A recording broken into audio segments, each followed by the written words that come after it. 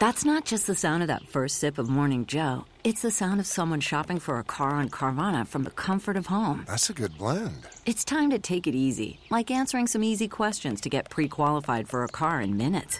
Talk about starting the morning right. Just like customizing your terms so your car fits your budget. Visit Carvana.com or download the app to experience car shopping the way it should be. Convenient, comfortable. Ah.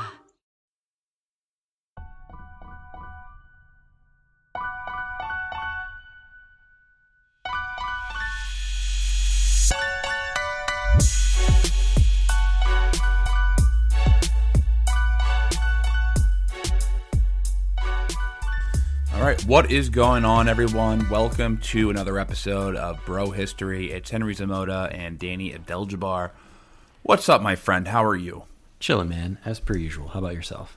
I'm doing okay. So, did you hear about Vladimir Putin wants to clone ancient horse lords, the Dothraki?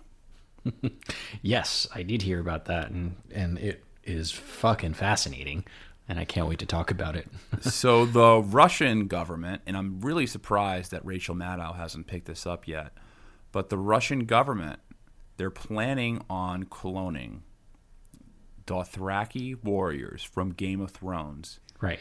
And amassing them on the border of Russia and Ukraine so they can go in and they can start raping and pillaging the Ukraine. Well, and that Dothraki horde is going to tear through Ukraine, and then it's going to hit, countries like Lithuania and Estonia, and make it all the way to Western Europe, where they are one army, and hopefully they don't actually link up with the Unsullied warriors with the Daenerys Targaryen, because that will. I don't think it's going to go down that way, man. I honestly think the Dothraki horse warriors were great, but right now, yeah, you saw the final battle with the Dothraki. They're basically just cannon fodder, right? They're going to rush out just like they did at that final battle, right? Poor leadership. Yeah, just poor leadership. They're just going to rush out into Ukraine. They're going to get mowed down by American weapons, and then the Russians will step in later. You know,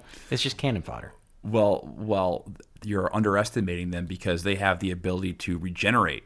Because that episode, the Long Night or Battle of Winterfell, when they all seem to have perished in some misguided charge with flame swords. Seriously.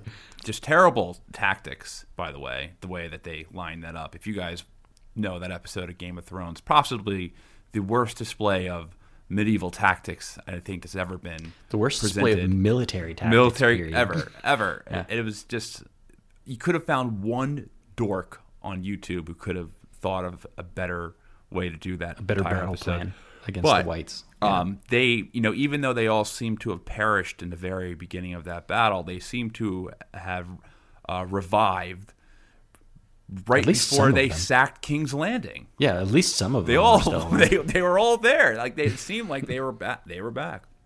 Yep. So I think that you underestimate that ability. Mm-hmm.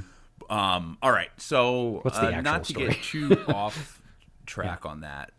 So one of our listeners, where we're going with this, one of our listeners shared this article on Twitter with me, and he was like, "Hey, this is gonna be really up your alley," and I was like, "Yeah, you're right. This is definitely something that we would be interested in speaking about." Yep. When you sent it to me, like, I just read the title and I'm like, "Yep, let's do it." I didn't read a single thing about it. I was like, just title alone, I'm like, I'm interested. Let's do it.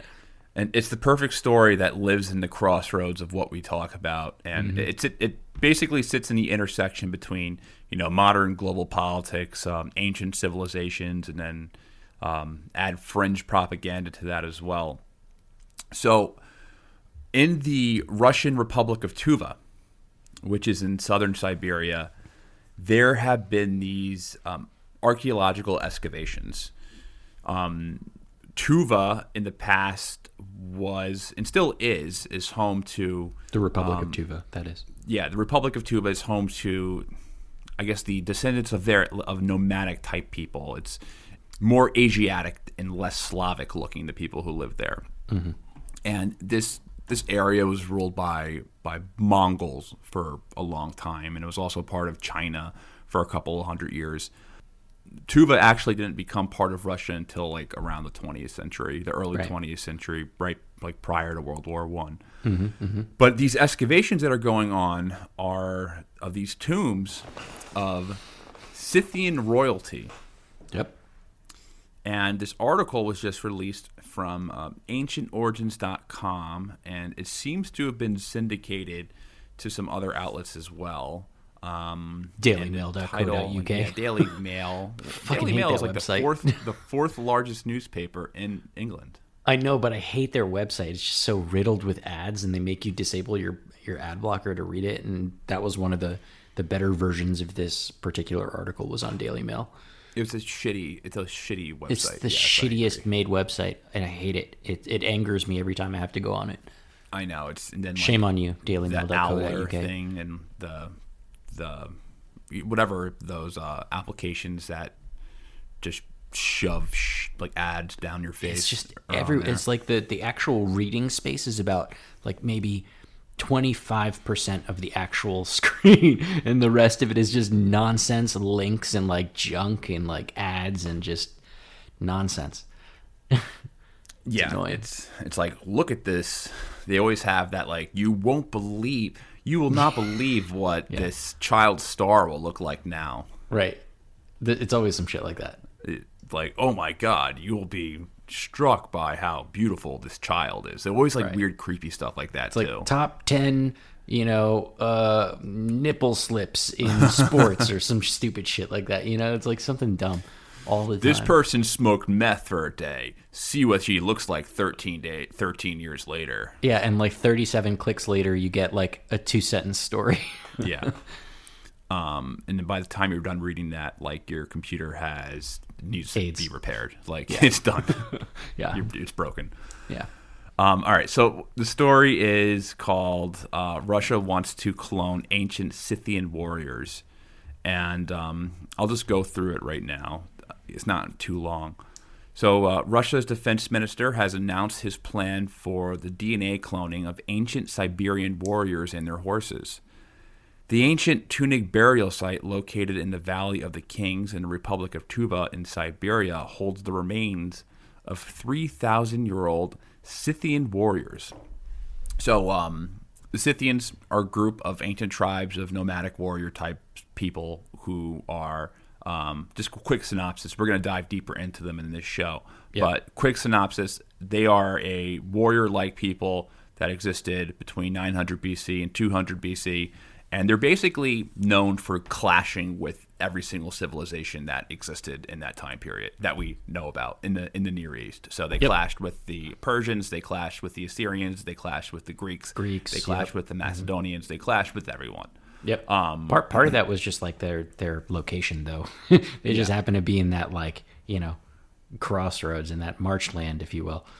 But, exactly. Yeah. And they're they're known as kind of disruptors in history. They're like the precursors to the Mongols, is a good way to think about them. Yep. So to go on with this article, now Sergei Shoigu, Russia's defense minister and one of Vladimir Putin's closest advisors, Sergei Shoigu is actually from Tuva. He's half Russian or half, and his mother, I think, or no, his father, he's half Tuvan or Tuvanese, or I don't know what the correct what term they call is. themselves. I heard he's like best boys with Putin, though. Like they're like real tight. Yeah, it's one of his. He's been around forever. He's been on the upper cabinets there for a real long time. Mm-hmm. But if you look at him, he looks like he's half Asiatic. He looks less Slavic. He's from there, so maybe this explains maybe some of the fascination with this. Mm-hmm. So he has disclosed his desire to use DNA cloning to recreate an army of noble warriors. However, is this story perhaps a high-level cover-up of the mask the signals of impending war? All right, so I think this is a little bit stretchy because he didn't specifically say this, but I'll let you continue. But it's very, very strange. So, basically, the crux of the article is that the Russians are trying to create this clone-like army, like in Star Wars. Yep. Yep. Which is just a wild accusation based off. So they're bringing back Jango Fett's. It's like they're crossing Star Wars and Game of Thrones, right? Instead of cloning Jango Fett, they're cloning the Dothrakis. Yeah, they're cloning the Khal Drogos. A bunch of Khal Drogos. So archaeologists have been excavating the Tuva burial mound known as Arjan II since 1998, and a team of Russian and German archaeologists began excavating graves and tombs in the so-called Valley of the Kings in 2001. Mm-hmm. Now a Russian-Swiss archaeological team is being tasked with finding samples for DNA cloning of an army of warriors. An army of warriors. Game over, man. Game over, man. Oh, Jesus. What the fuck are we going to do now? Game over. Uh-oh. You ever see Aliens? Yeah. Bill Paxton. Game over, man. Game over. What the fuck are we going to do now?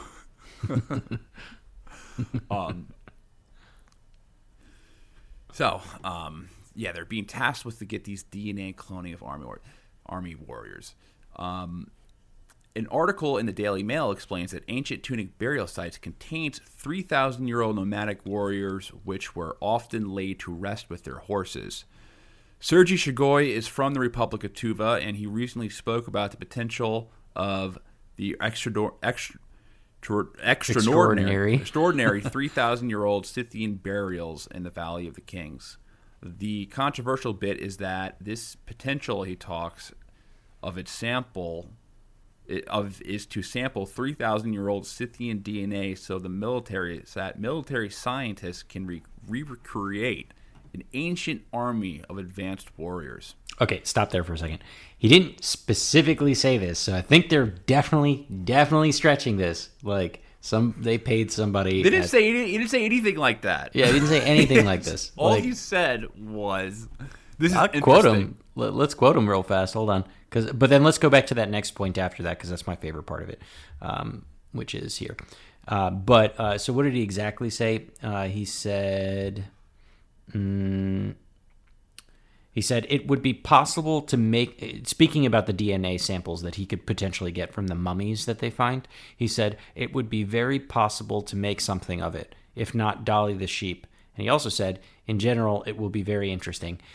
None of that said anything about making like a race of super soldier Scythian Russians. There's no, like that is a leap, a hop, skip, and a jump.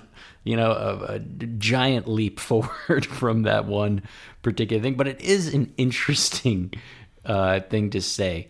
It makes for interesting content, at least. It's that way.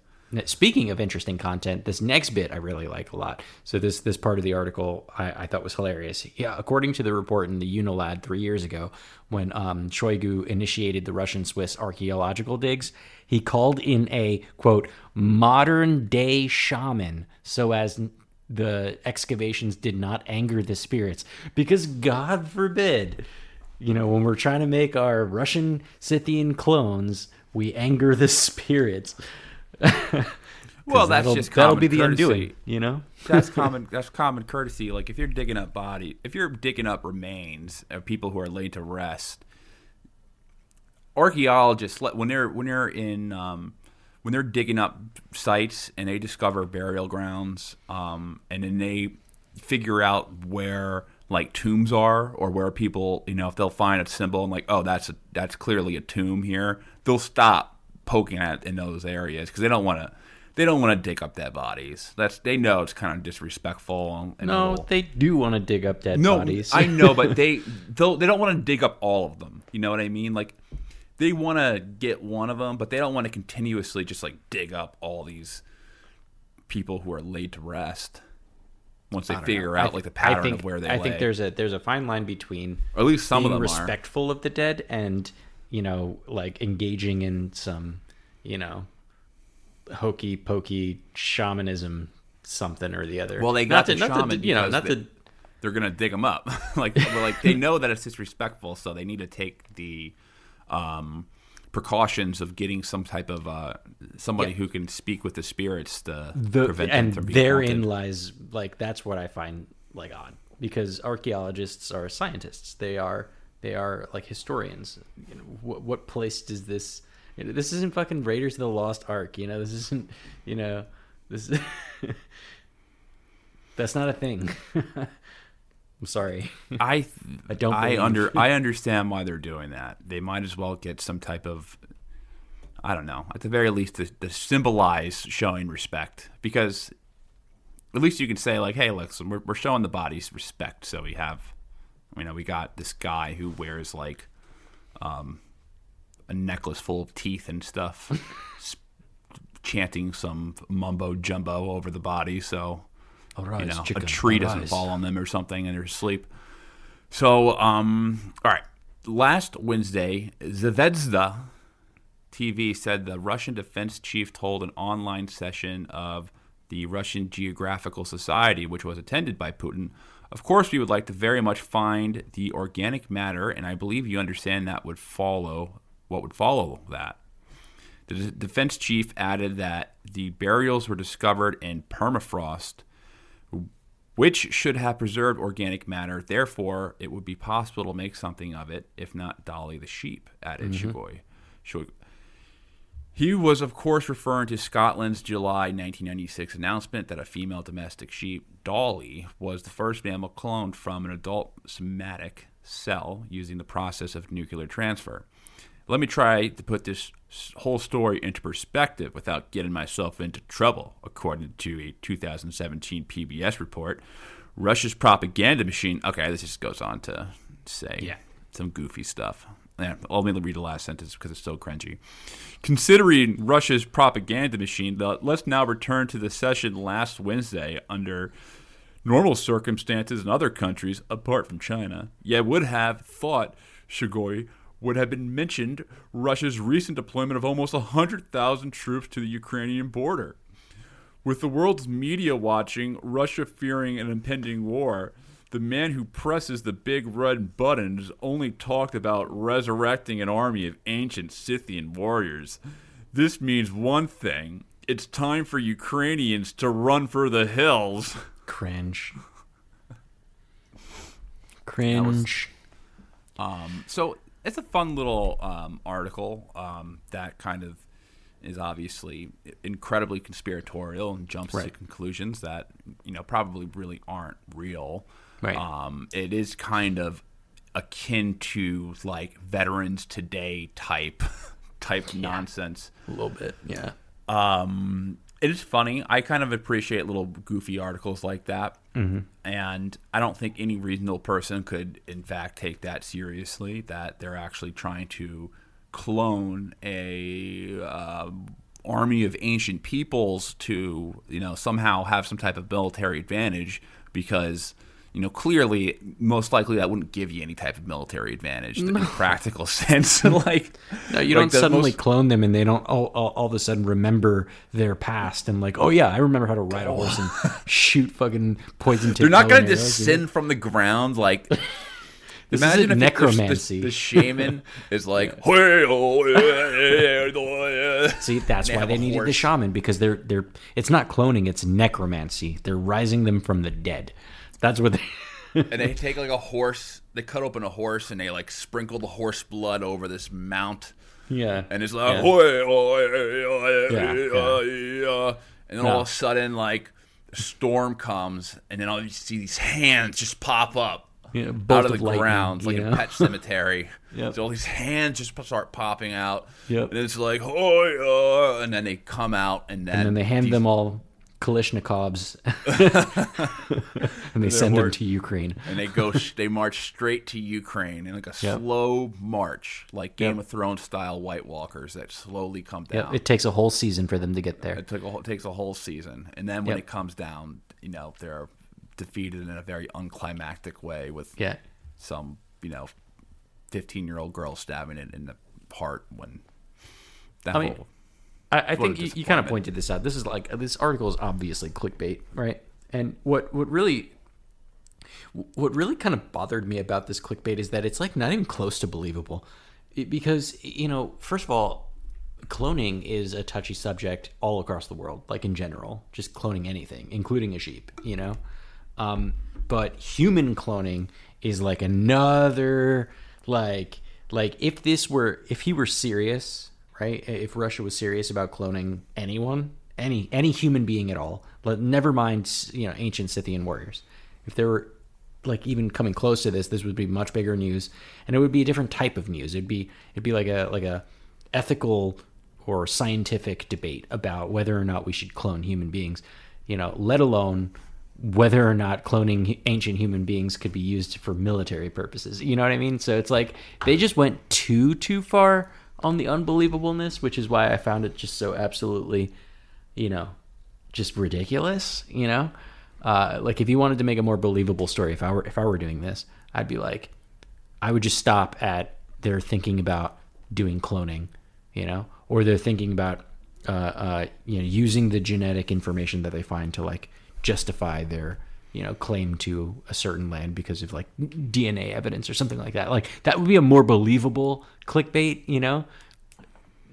This just seems like well, the clickbait worked because we're talking about it and we're promoting it. So right. It's some people are going to be like, okay, let me look at this shit, mm-hmm. and they're going to type in Google Russia cloning. And then they're going to get all the ad money, so maybe they're winning. And they're going to make money. Winning. So in that sense, it was successful, and we're using it as a launch to talk about our topic anyway. Right. So yeah, it was a successful article in terms of what they were doing. But yeah, obviously, for any sane person, it's not something that I don't think anyone who reads this will come off thinking that this is like some type of security threat to the world, that that they're recreating these old ancient warriors. Weren't there? I am no expert on cloning, but weren't there a lot of mistakes when it came to making Dolly? Like since I'm fairly certain Dolly was sterile. Meaning, like Dolly couldn't reproduce. Well, a lot of the moral, because I guess they cloned Dolly from the nuclear whatever process, fusion process. Not to be confused with like nuclear power, like a nucleus, the nucleus of a sheep's of Dolly the sheep's embryo, and then they basically did some fancy fucking science shit. And was able to figure out a way how to inject the genetic material of itself into its own embryo, thus creating a perfect copy of itself. And then, since Dolly's mother was a female, it was able to then carry that cloned version of itself to term.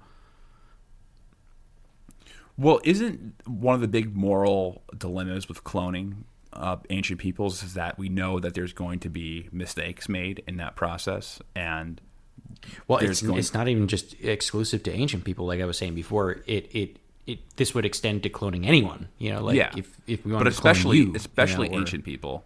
Like there's a debate in science. I don't know how serious the debate is, but there's a debate about cloning Neanderthals because we could probably do it, but we don't have the nucleus that it would require to we'd have to do it by a lot of experimentation, like how when and then there's ethical like issues with that, because you might need to terminate a bunch of like unviable clones. You'd have a Neanderthal that we're not talking about like aborting a fetus. We're talking about like maybe it is like quote born, but it's like fucked up in many ways, and then you do you let it suffer, or do you euthanize it? And then that's like the ethical questions around it. And then we don't know what physical or what their intellectual power will be versus like a Homo sapien. Whether they'll be smarter or if they're considered mentally retarded by our standards, or if they are considered to have some type of... There could also be biological concerns, right? Maybe they are, they could be harbingers of disease, right? Or perhaps, they could be extremely susceptible to our diseases, which is probably more true, and then they just die pretty much immediately, So again, there's a million ethical concerns about cloning in general. And I think one of the more interesting ones is like, in the same region, they're trying to like get mammoth DNA and like clone a mammoth with Asian elephants and like try to bring back the woolly mammoth, but the same set of issues is present. But, on the other side of the argument there, it's possible that we could utilize cloning technology to unextinct animals that we are artificially driving extinct, like the white rhino as an example, just recently went extinct.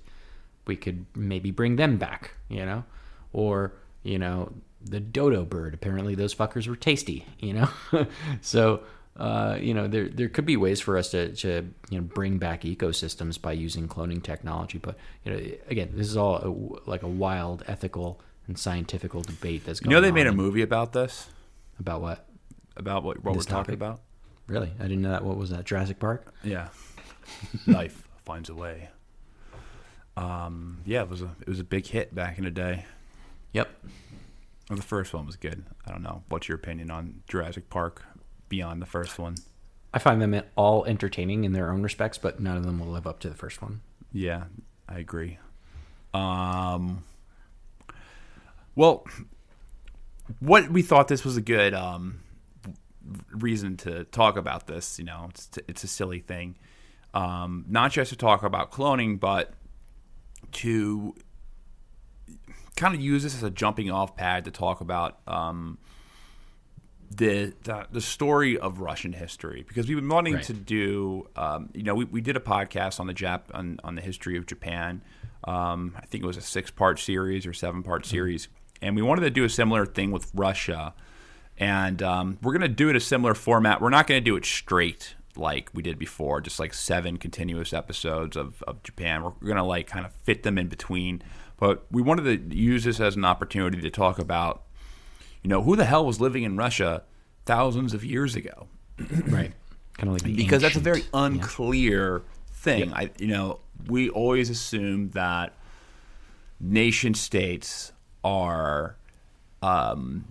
Existed in perpetuity. Right? Yeah, they existed in perpetuity, that their lineage goes back many thousands of years. So when you say, hey, what was ancient Russia like, or what was Russia like 2,000 years ago? And you're like, okay, well, what were the ancient Russians like? Well, what did ancient, there wasn't a Russia. Come to find out that there wasn't wasn't such thing as a Russia. The construct or a of Russian people. Russia, yep. Or the Russian people is something that existed many, or excuse me, not really that long ago compared to written history, or the time of the written history.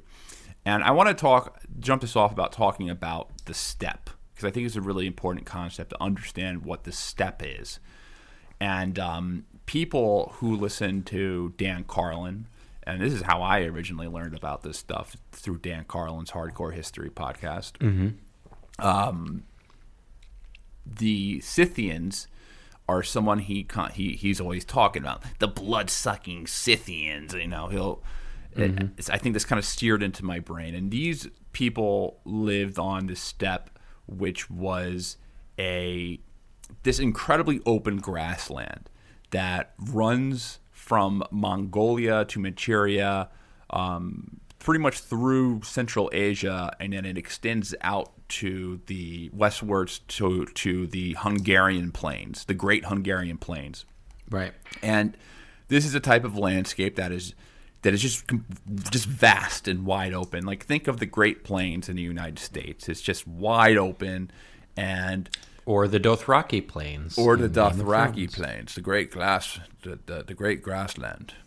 Mm-hmm. Isn't it kind of funny that to teach, or I don't want to say we're teaching, but to like reference history, Game of Thrones is like something that's more relevant, and people know more stuff about Game of Thrones than actual history. It's a useful tool, man. It's a very useful tool. Well, that's because George R.R. Martin, he based a lot of Game of Thrones, or the Ballad or Song of Ice and Fire, off things from real history. So the Dothraki are kind of like they're a combination of the Mongolians and the Scythians and and Huns, like these people who lived in these But also areas. the Native Americans and things like that, yeah. Yeah, like he combined that's what they're based off of. They're supposed to represent these nomadic horse warrior people that, were traveling in these large plains and were really scary and would clash with these civilized, these pockets of civilization. It's not a terrible way to think of this, I think it's a helpful, useful tool, but it's not. It's obviously, the real history is not exactly. They're not exactly Dothraki, but it's a helpful starting point. Yeah, it is. It is a helpful starting point.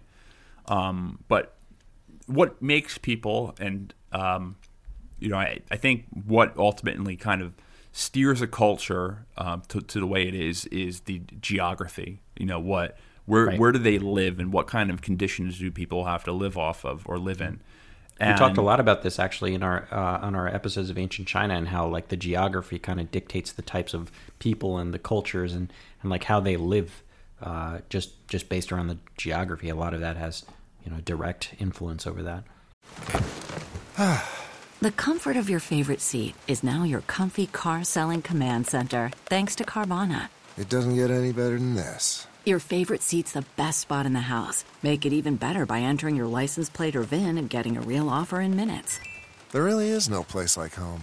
And speaking of home, Carvana will pick up your car from yours after you finalize your offer. Visit Carvana.com or download the app and sell your car from your comfy place.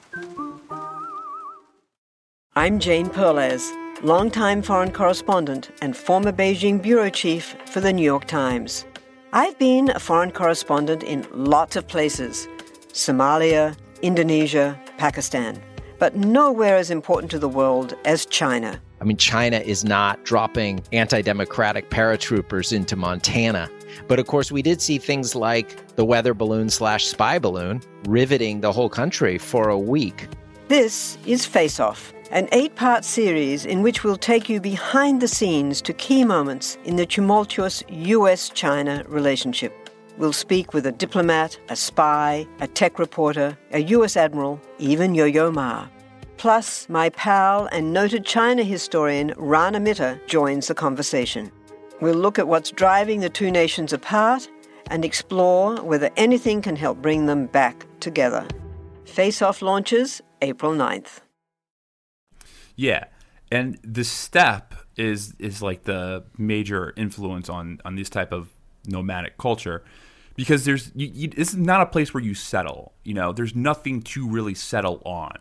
There's not like these rivers or these little cradle pockets that you're going to want to settle on. It's a place that just inspires movement.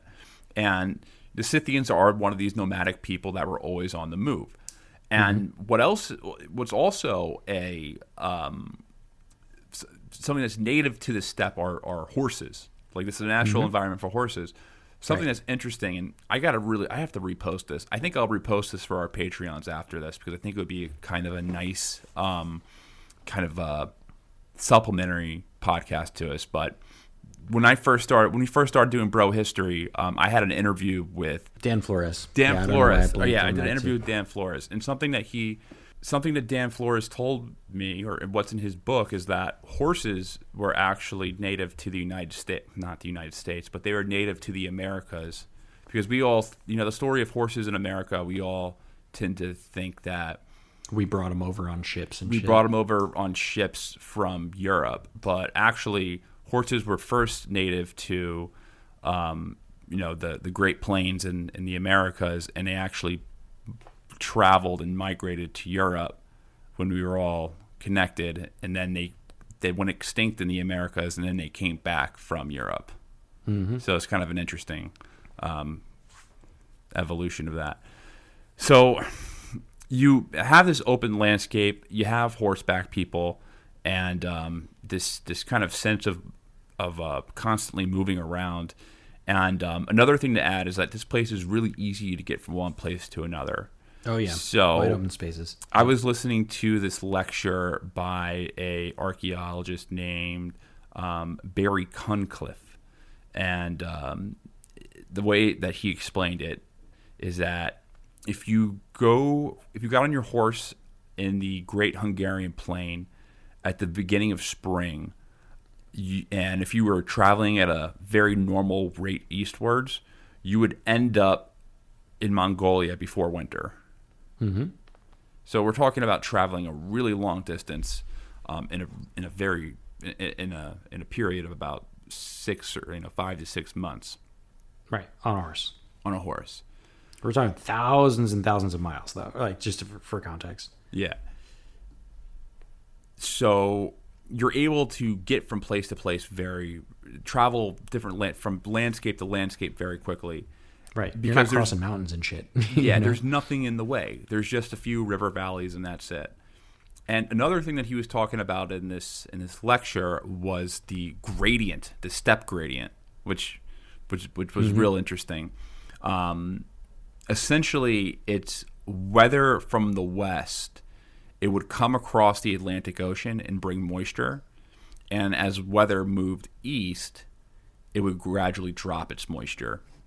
So ultimately, what you get in the western steppe, you would get these green pastures. So the Great Hungarian Plains in the Pontic Steppe in Europe, it's like this, beautiful green pastures.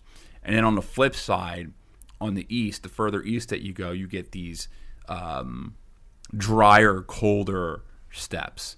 So, for example, the Mongolian steppe, where the Great Horde was from, their native steppe was very dry and very cold. So there's this tendency to always be moving to the west if you're from the east. Yeah, for greener pastures. That's where that comes Literally, the grass is greener on the other side. Mm-hmm. So you get this flow of people over thousands and thousands of years who are going from east to west. Right. And ultimately, all these horse people, they would end their journey in the Great Hungarian Plains, the last very edge of the steppe, because these are horse people, and unless they kind of assimilate into some other civilization, they're not able to really thrive in another environment. Mm-hmm. Also, there's like some natural boundaries that'll prevent them from moving easily with just their horses. Yeah. Well, that's exactly. So they can't really go anymore when it starts getting more wooded and there's more rivers and mountains, and then there's also like seas and shit. So like like a natural stopping point. Yeah, like Western Europe, there's a lot more. The geography is a lot more conducive to creating like these larger metropolises. The reason why Paris was such a great city is because it's by a bunch of rivers and stuff like that. Mm-hmm. And it's able to connect different parts of the country and become this centralized hub. So they stop when the steppe runs out. Right. Now, in the Altai Mountains, which is a mountain chain located where Russia, China, Mongolia, and Kazakhstan all meet, this is where you start seeing these predatory type nomads, the Scythian type people who originated from this area. Yeah. And good. Yeah, and these more aggressive ones are the ones who spread out across other areas and started conquering shit. Yeah. And I think we should probably pull it back for a second, just talk about the Scythians, because this whole bit is started about how the Russians are trying to clone the Scythians, and the Scythians are a steppe people, but I think they're pretty fucking fascinating in general. So I think it might be worth just looking at them specifically. So you kind of pointed out already that they're nomadic people that ranged on that Eurasian steppe. Just as a reminder, they're estimated to have been around the 9th century BC to the 4th century BC, but they really came up in the historical record, around the time of Herodotus in the 8th century BC. And Herodotus, bring it back, Herodotus. Yeah, we're always going back to Herodotus. It's our favorite historian, our favorite historian to talk about on this podcast. And man, this guy really him and Plutarch, him and Plutarch. But man, Herodotus has just. I mean, he's called the father of history for a reason. The fact that we reference him in like half of our episodes about something. Yeah. I mean, anytime we're going to dip into the ancient history of something, we're probably talking about Herodotus. And he's a troubling source, to be honest. He's, for the Scythians, he's probably one of the only sources, to be honest. And we'll talk about that in a second. But, Herodotus has 4 separate possible origin stories for the Scythians in his writings. But really 3 of them are trash, and one of them is probably right. So I'll tell you all 3. I'll start with the trash ones, and then I'll tell you the one that probably makes the most sense. So the first one, the Scythian legend. It's a Scythian legend about themselves where their first king, some guy named Targetus, apparently he was the child of the, quote, sky god and the daughter of and a daughter of Dnieper, which is a river near Smolensk, Russia. Which, fun fact, not too far away from Pogorov, where Russia is amassing troops, by the way. So apparently they started from a sky god and a river. That's where they come from, according to one of Herodotus's legends. That he's repeating a Scythian legend about themselves, which is obviously it's akin with a lot of the other creation myths that we've talked about on the show, from ancient Egypt or even Sumeria or Japan or China or literally anywhere where they're just talking about some kind of divine heritage. So clearly not a historical record. Another one, he got this from a Pontic Greek legend. So stories that the Greeks were telling about Scythia, and they told about a story of a different first king of Scythia, and his name was Scythes. And apparently he was the child of Hercules and a monster named Echidna, who was like a snake woman thing who lived in a cave. So I don't really know how. I don't know why Hercules put his dick in that, but apparently that's where Scythia comes from, and also probably why they're so nasty, because they're strong like Hercules, but they're also a monster like Echidna. It's weird story. It's funny because I was actually I Wikipedia searched Hercules the show today, the 90s show. I don't know what made me think of it, but I don't know. You were thinking about that? Yeah. Oh, every once in a while I start thinking about Hercules and Xena Warrior Princess for some reason in the shows that came out of that time period. Kevin Sorbo, that was the peak of his career. That's how I got there, because I saw Kevin Sorbo on Twitter. I saw Kevin Sorbo on Twitter. That's how I fell in that rabbit hole. And I almost don't even want to know what he's talking about on Twitter. I feel like I'll be disappointed. What? With Kevin Sorbo, and you're the things that he talks about. You're not going to like his takes. I'll spoil it for you. Yeah. So I'm just not going to read that because that'll ruin my childhood, because I remember watching him. Don't do what I do, man. I don't read any things. I try to stay away from celebrities and what they say, because I don't want if I like a show or something to ruin it. Yeah. I don't want their politics to make me ruin the show. To ruin the show. So I just I stay away. I feel that. Anyway, here's another story from Herodotus about the Scythians. So this one, apparently, he got this from a Greek bard who traveled through the area, through the steppe. And apparently this bard said that the Scythians originally lived in the south of what's known today as the Ural Mountains in Russia. And then they got into beef with another Central Asian tribe that were probably cannibals, and also got into beef with some one-eyed Cyclops people who fought with griffins. That story is super fucking weird. I don't know what to make of that one. You had me up until the one-eyed Cyclops people, but apparently there was some beef with them, and that's where they came from. I don't know.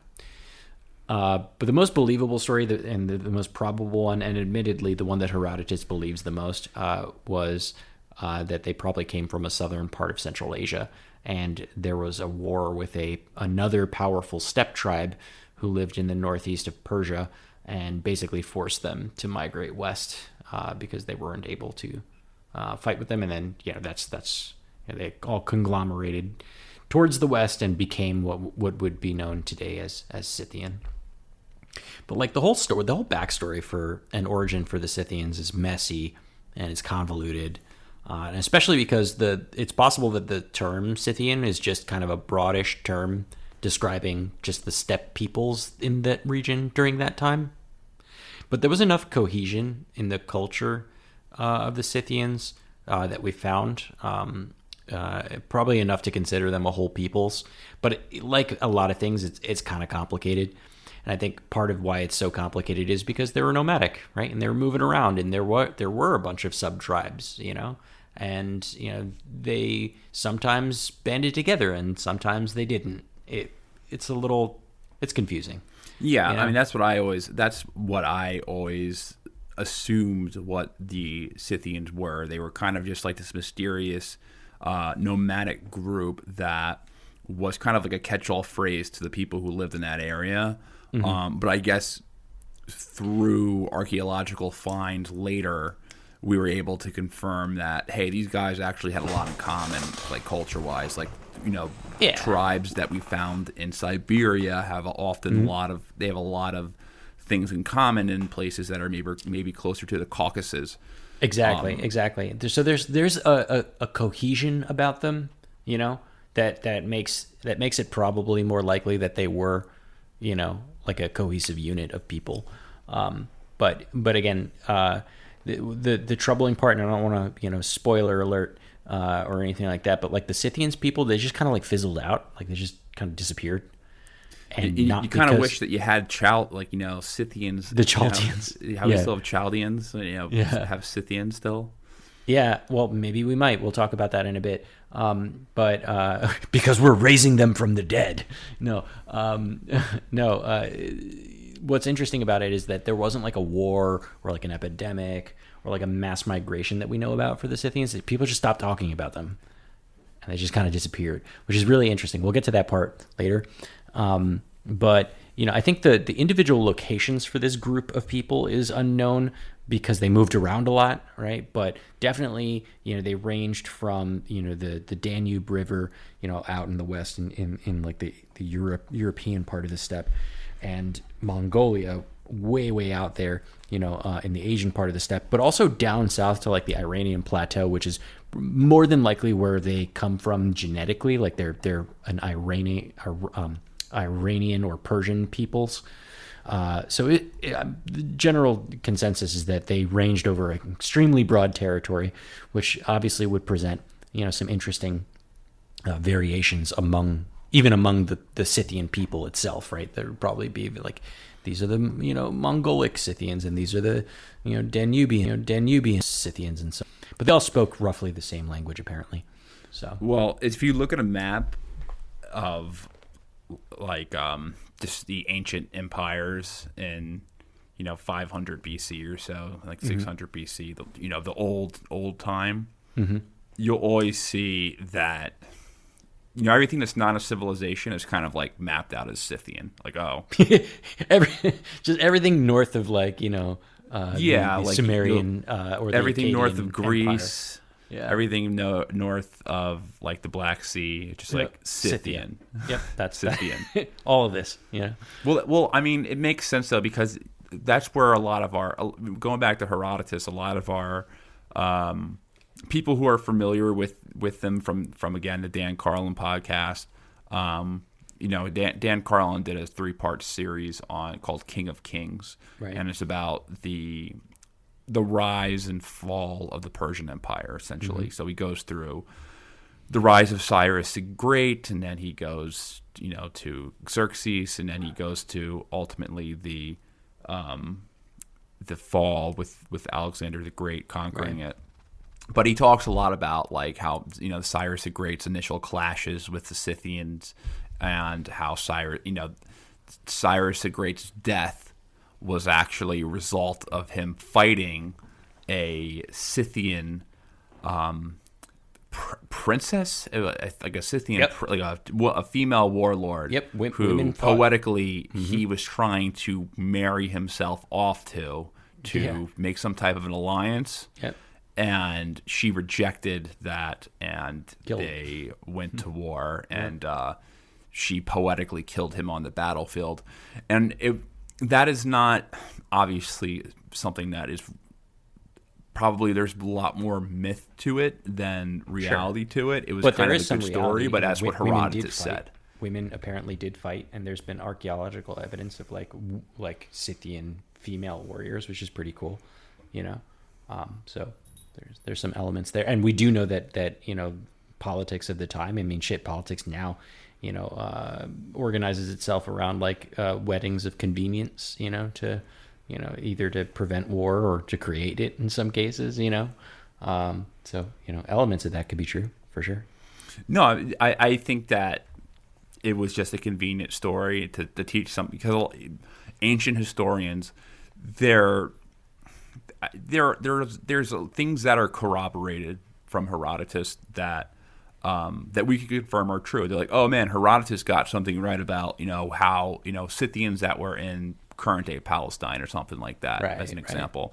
Right. But then they'll realize, but this was a story that was also being used to teach a lesson, send a message, teach a story about irony or something like that. Usually it's something ironic or something about morals or something that, a story that kind of humility, you know, so these types of qualities that they want to instill within their society. So totally, that's why there's so much to take with a grain of salt. And with the Greeks, when they looked at people like Cyrus the Great, that's when they always looked at him favorably. And, you know, the Persians became corrupted later on by, you know, the corruption starts with like Xerxes. Like that's when, I don't know why I went off of that tangent, but however, I think it's relevant to kind of explain who they were or how they were represented at that time by the historians. That's a good point. That's a good point, and I think that is a pretty good segue to what I wanted to talk about as well.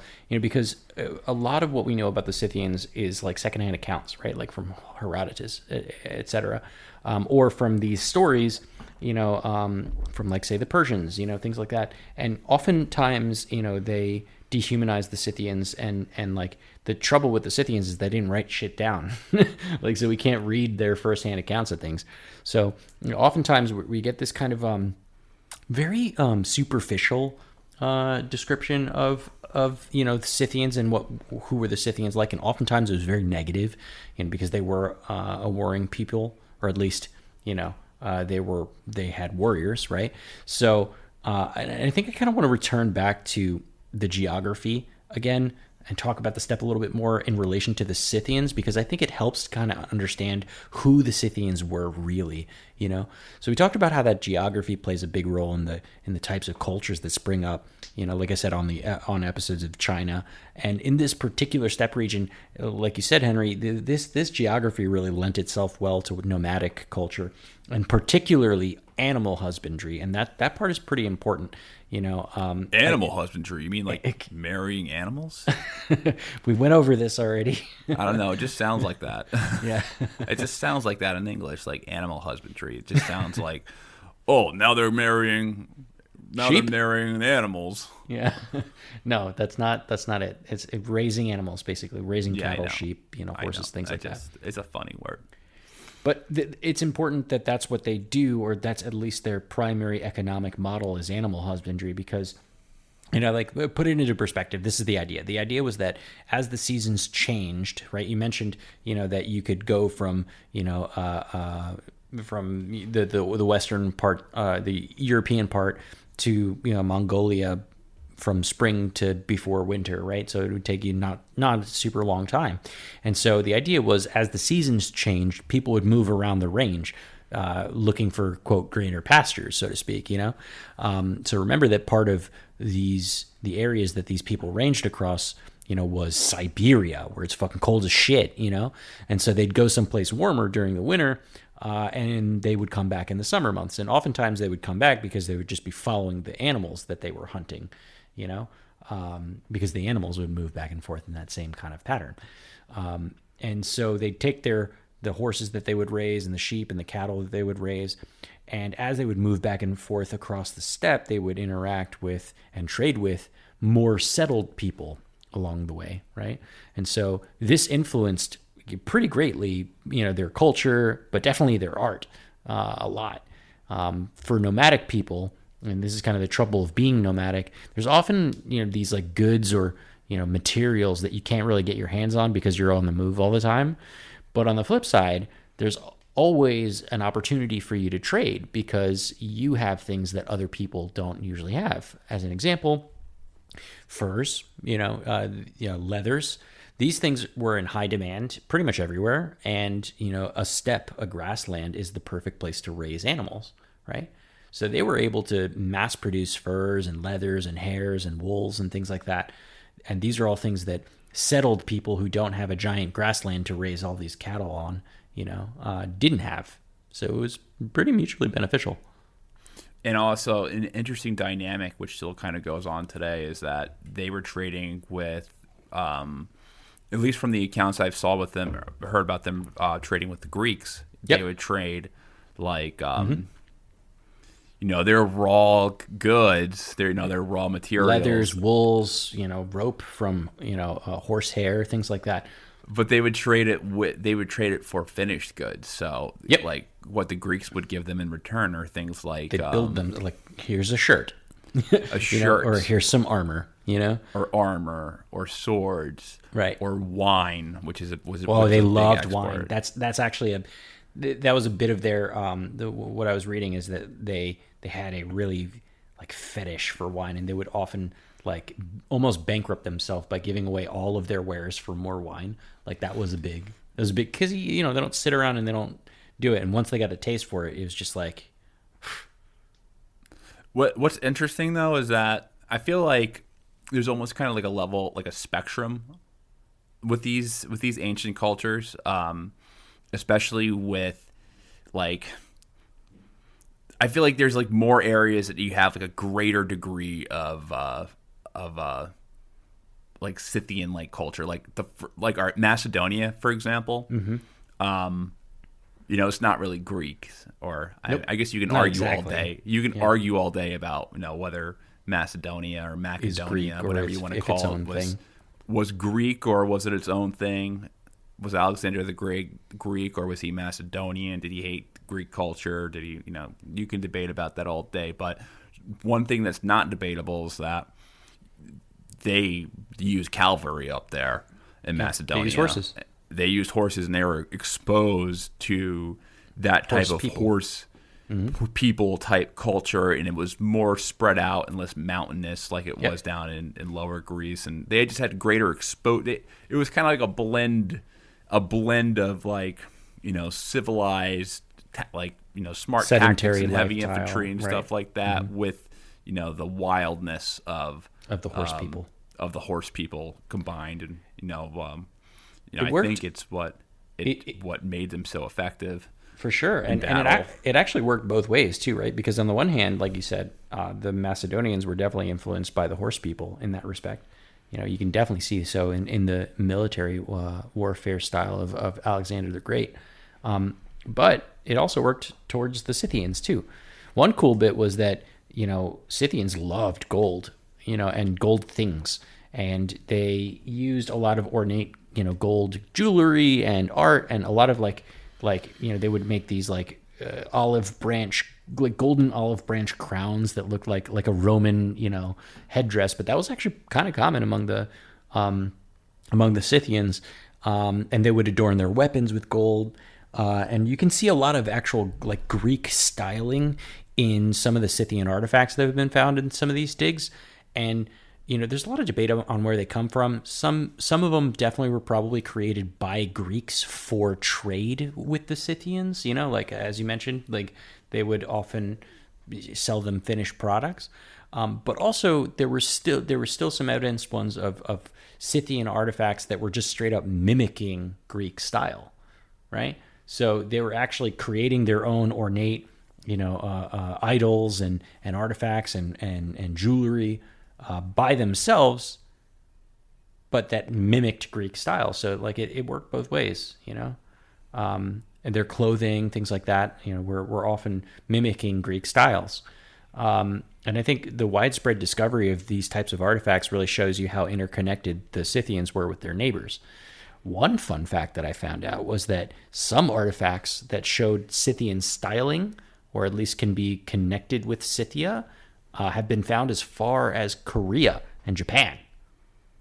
Did you know that? That makes sense. I mean, that sounds very believable, because the range of travel that these people lived within stretches from the west towards, Manchuria. Yep. Manchuria is right over there by China. Yep. Or by Korea. It's just wild how far out that gets, and Japan like trade.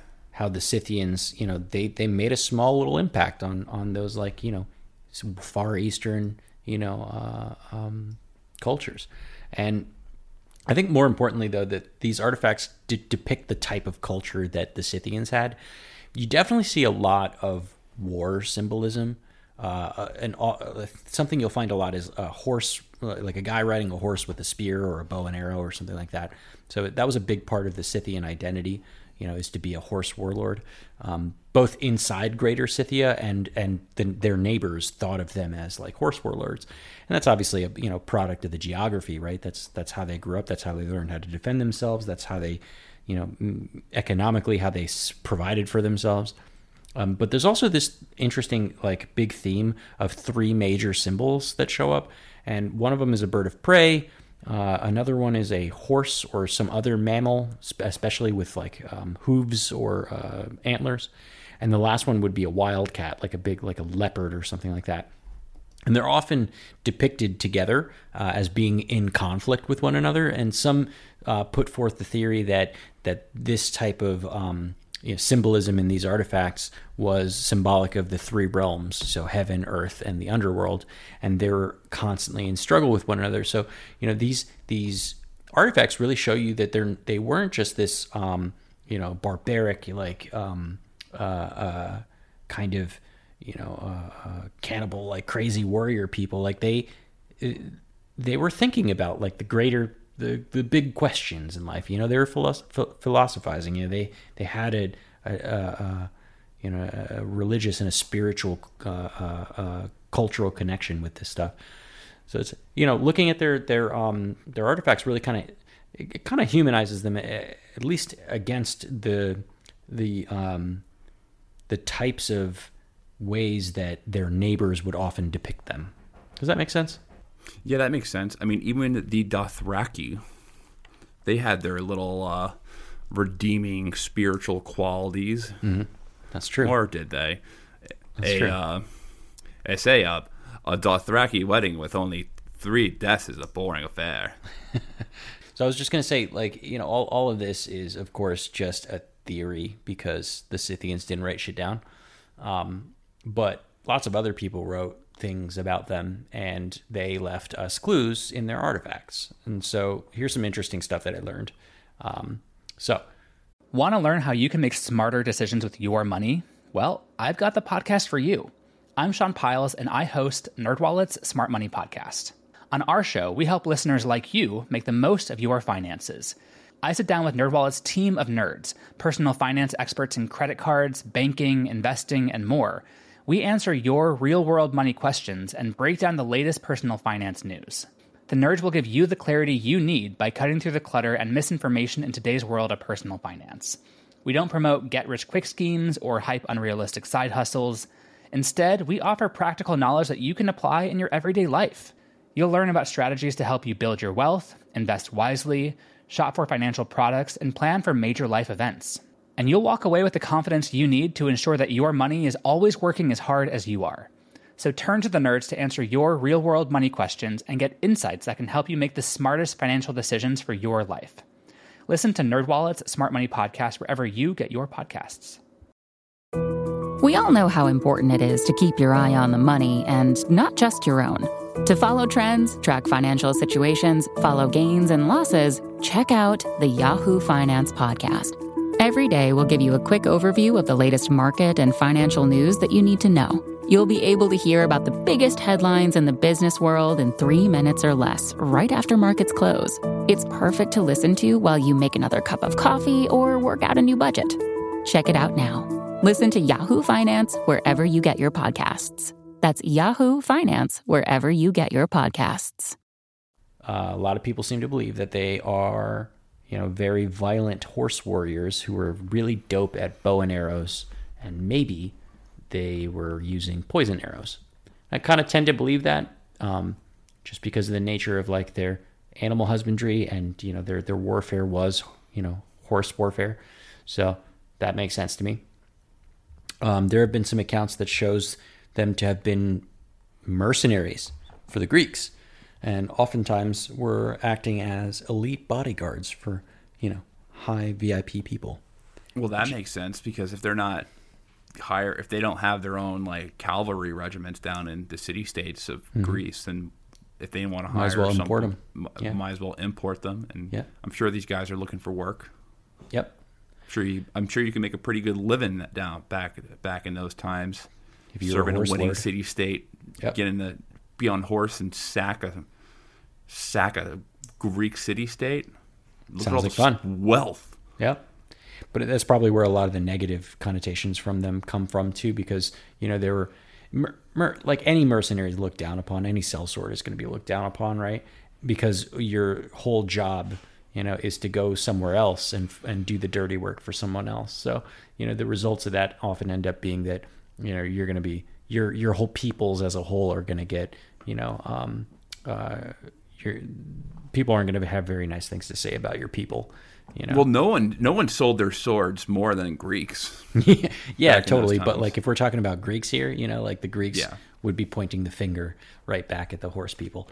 I mean, Greeks were mercenaries in the Persian armies that invaded Greece. Yep, that's true. So there's some other accounts that were pretty interesting about how they might have used like hallucinogenic drugs for religious or ritual purposes. Not a ton of like evidence for archaeological evidence for this, because like obviously drugs like that like wouldn't have lasted that long, for us to have seen it. But that's interesting.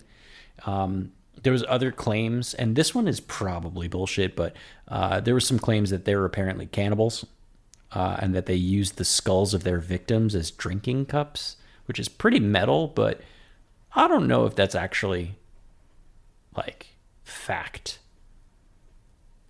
I don't know if that's fact or not.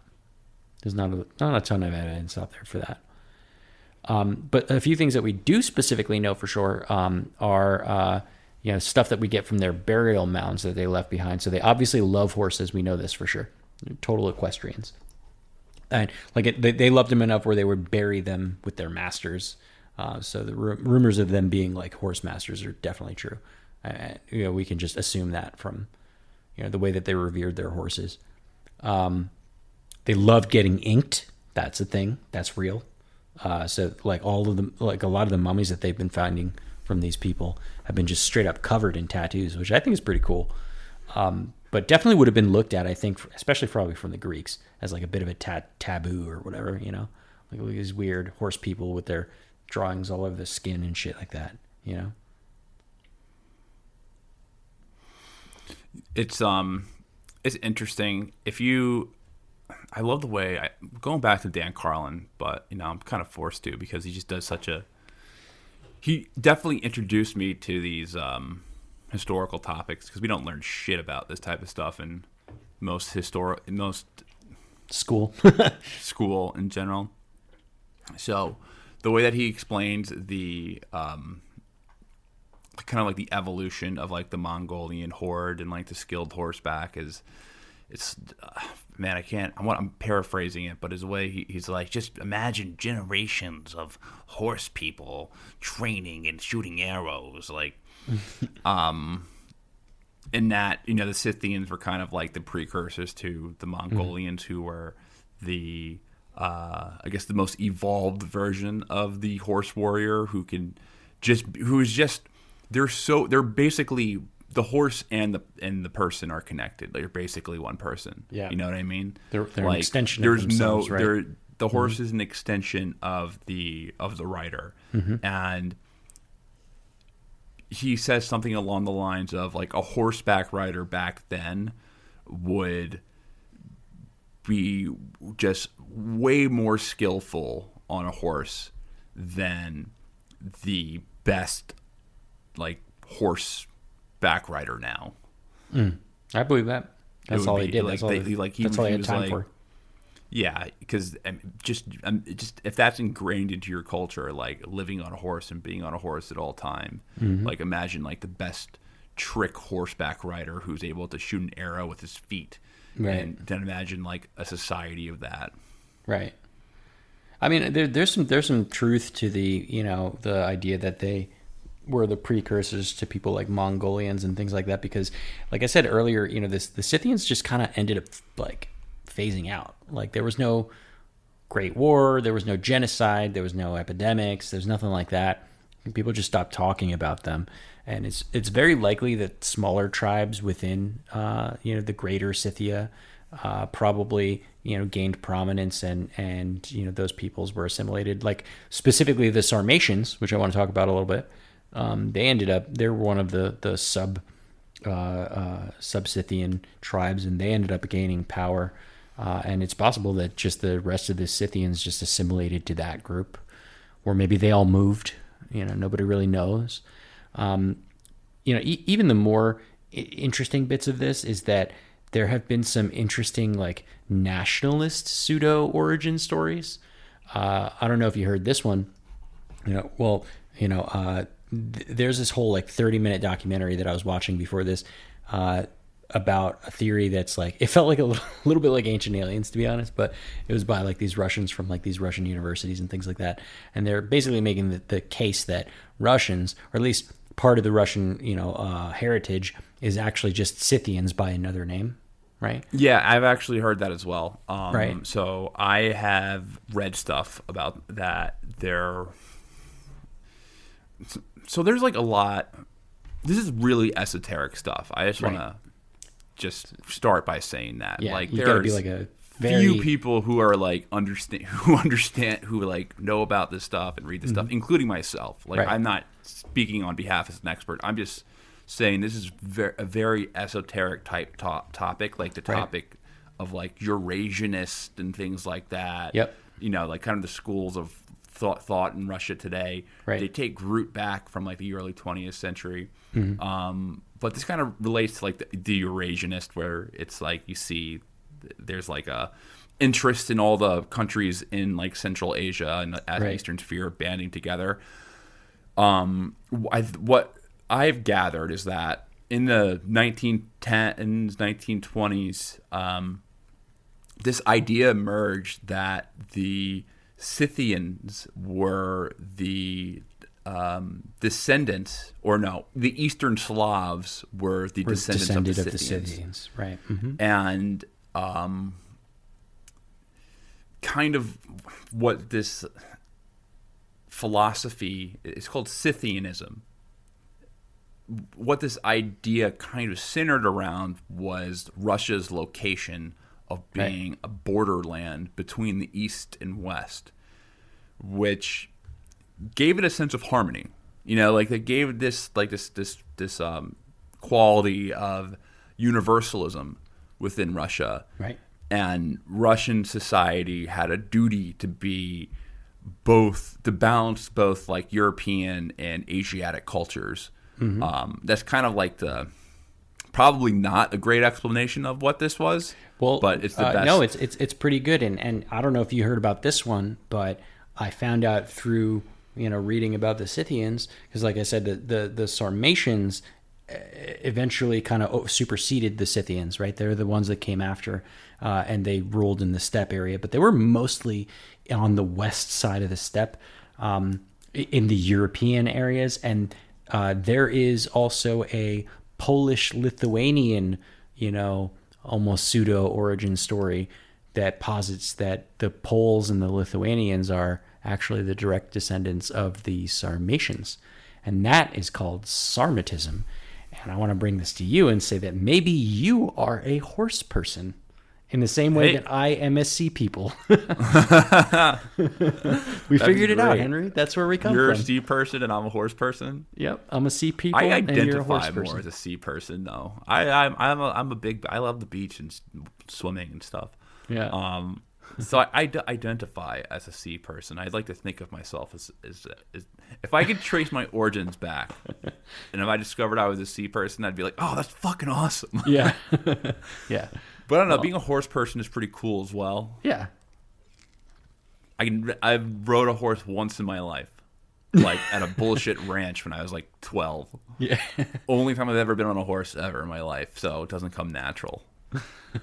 And I remember having issues getting on it. Like I was like, oh fuck, I can't get on top of it. Embarrassed. And like the rancher was kind of hot, and I was embarrassed in front of her. I was like, oh man, it's embarrassing. Just a I'm poor being excuse embarrassed for a for horse this hot person, man. chick who's teaching me how to ride a horse. Yeah, dude, this Sarmatism, like this like ethno-cultural concept, is actually pretty fucking fascinating too. Like maybe we'll have to talk about it in a different episode or something like that. But it's basically like this whole idea that was trying to like galvanize the Polish and the Lithuanian, peoples as like having come from this Indo or Iranic descent, which is fascinating. And, it shows up in like their armor. It shows up in, in the Polish armor, in the Polish like garb of the day, there were so many like inroads on that. And it kind of reads a little bit like, it's a little culturally co-opting, but at the same time, it kind of makes sense because, they idolized the Sarmatians as like these like horse warriors, and like Polish cavalry is like a thing. Like the Polish cavalry was and the Russian cavalry is a big thing. Haven't you ever heard how you stopped the Polish cavalry? Oh God, here we go. How? You just stopped the carousel.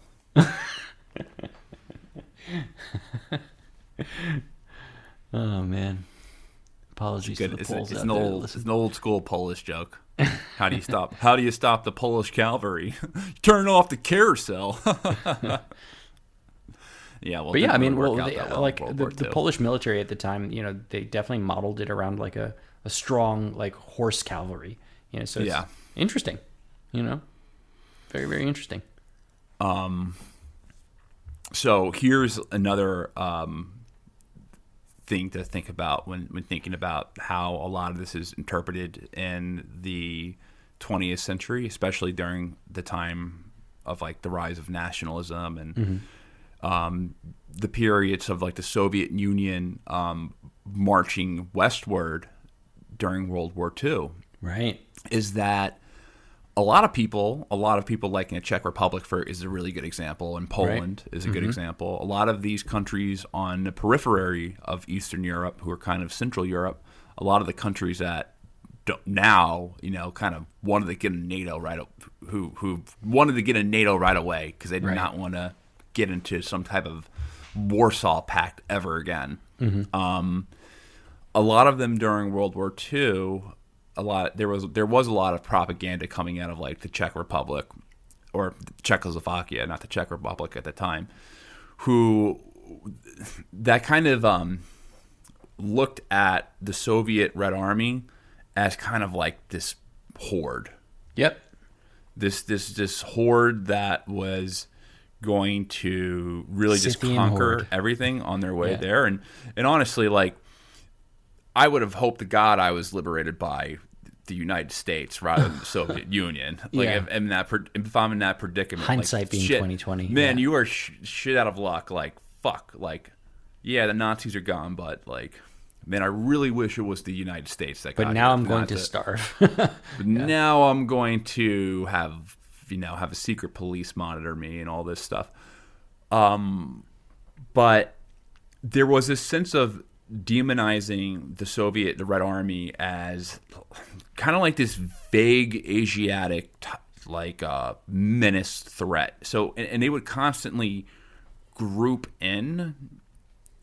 They group in like different kind of like exotic cultures to kind of play up the threat. So they'd be like, oh, the Mongolians and Georgians, and even though a Mongolian and a Georgian are probably couldn't be further apart. right?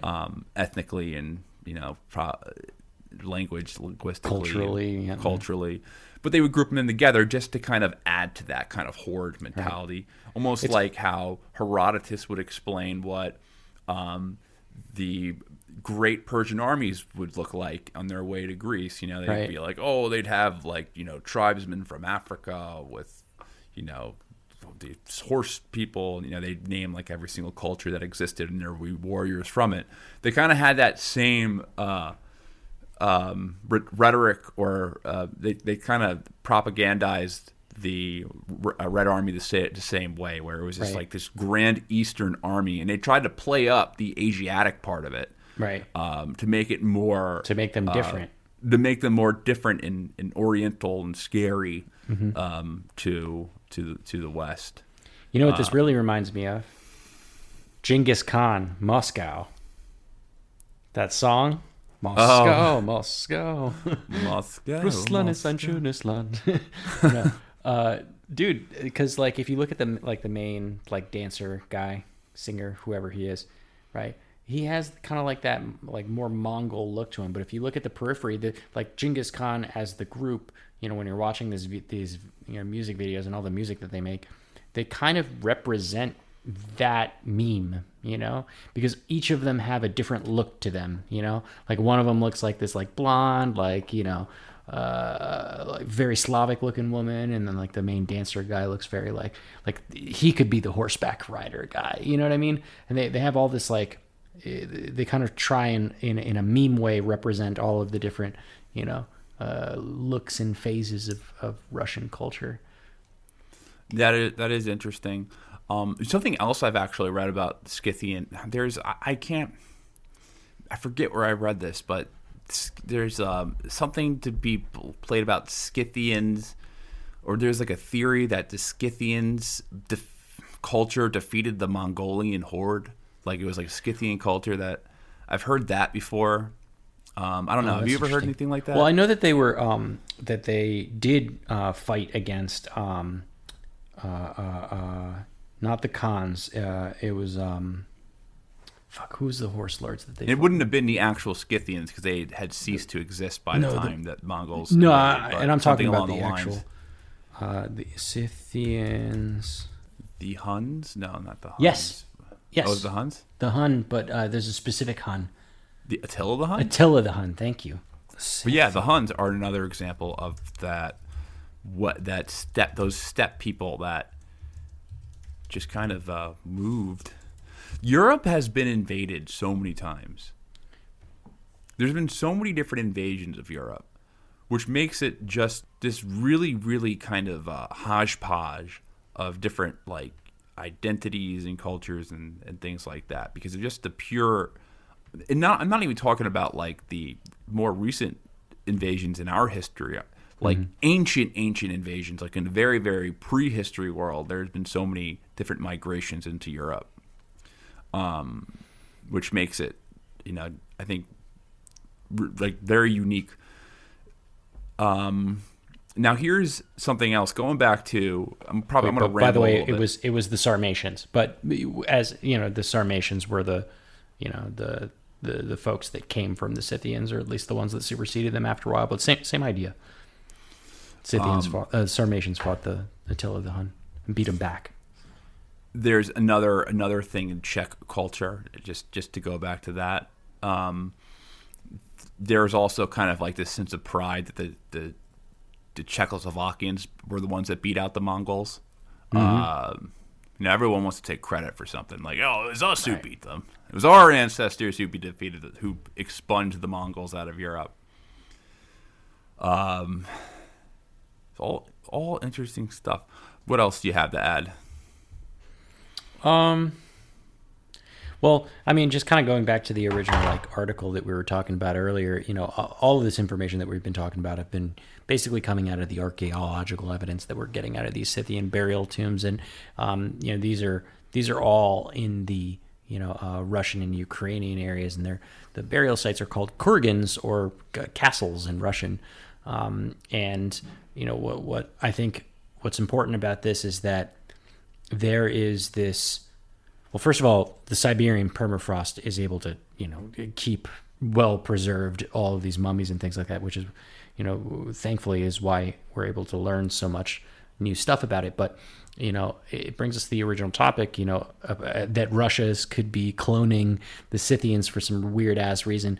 Very likely, this is just a bullshit, clickbait article. But, what I find fascinating about the whole situation is that the Scythian peoples, right, inhabited the same land as what we would now understand the Russians and the Slavic people generally to inhabit.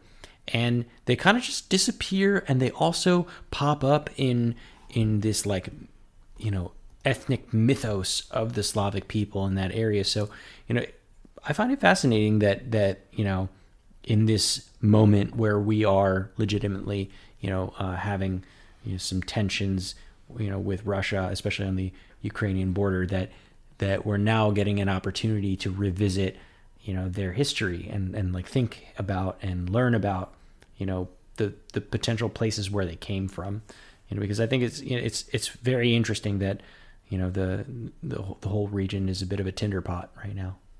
Yeah, and I have a shared origin, And what the goal is on one of our next episodes, we want to go back and forth, tackle modern stuff as well as hit the historical stuff as well. But I think the next logical step to explain some of the differeses and just like an overall kind of historical context that I think most people should know about this area of the world is probably going into the Kievan Rus, which is the first state that emerges in that area, the first place that we would consider a state, which emerges around 800, 900 AD, so 1,000 years after the Scythians have ceased to exist. And long gone. There's an argument of who they are and what their combination are, but essentially it's like the Vikings, it's Norse people from Sweden and people from Finnish people, and all these different people, collectively create. But maybe some Scythians. And maybe some Scythians, but I think that is a topic that we need to hit on another episode, because that will open up a whole new can of worms. I just want to warn everyone to watch out for clone armies, and maybe we should start cloning our own armies to combat that. Maybe we should start cloning like Comanche or something. Comanches. Like that, Ooh, that would be interesting. Yeah. That would be a good episode of Deadliest Warriors, the show that we were talking about the other day. Yeah, totally. Clone the Comanches and have them fight the Scythians. Who'd win? Yeah, let's. Well, who was the deadliest Native American tribe in North America? Was it? I mean, I think any of our tribes would probably lose though, because they didn't have iron weapons at that time. That's true. Well, I mean, we'd have to even the playing field, right? Wouldn't we? Because you wouldn't put an American soldier today against a horse warrior, because the American soldier would win because they have guns, right? So if you were going to fight two people from different time periods that had different technologies, wouldn't you just have to either give the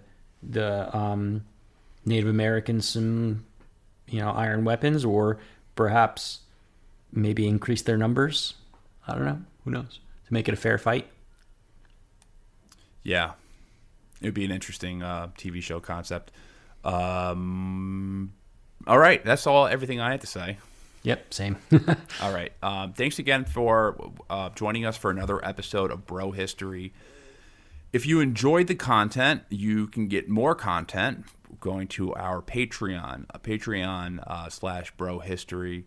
You can join for just $1 a month. Extra content. Join our Slack community where we all communicate. And then another thing that's really helpful to help us is to rate and review the podcast if you are listening on Apple. The number one way to grow, the majority of our listeners, about 95% of our listeners come through Apple. One of the reasons why we get so many listens on Apple is because you guys rate and review the podcast, and it really does help us grow. It helps tremendously. So if you're listening on Apple, go to the star thing in the top right-hand corner. go to rate the podcast. Give it a 5-star review. Write us a nice little review. Say, hey, you guys are a great podcast, and I appreciate you guys, and I'd like to tune in every week. You can write that, or, hey, you can even write, hey, you guys can go rot in hell. You know, maybe whatever floats your boat. Former. I may disagree with you, but I'll fight to the death for your right to say it. Yeah, but definitely do say it, and you know we're coming really close to that 500 mark, which is awesome considering where we started. So we really appreciate the get us to 500 reviews if you're listening to us. We're right there. All right, enjoy your Sunday. This is when we're recording on Saturday. This should be released on Sunday morning. Have a wonderful week, and we will see you next week. Peace. Peace.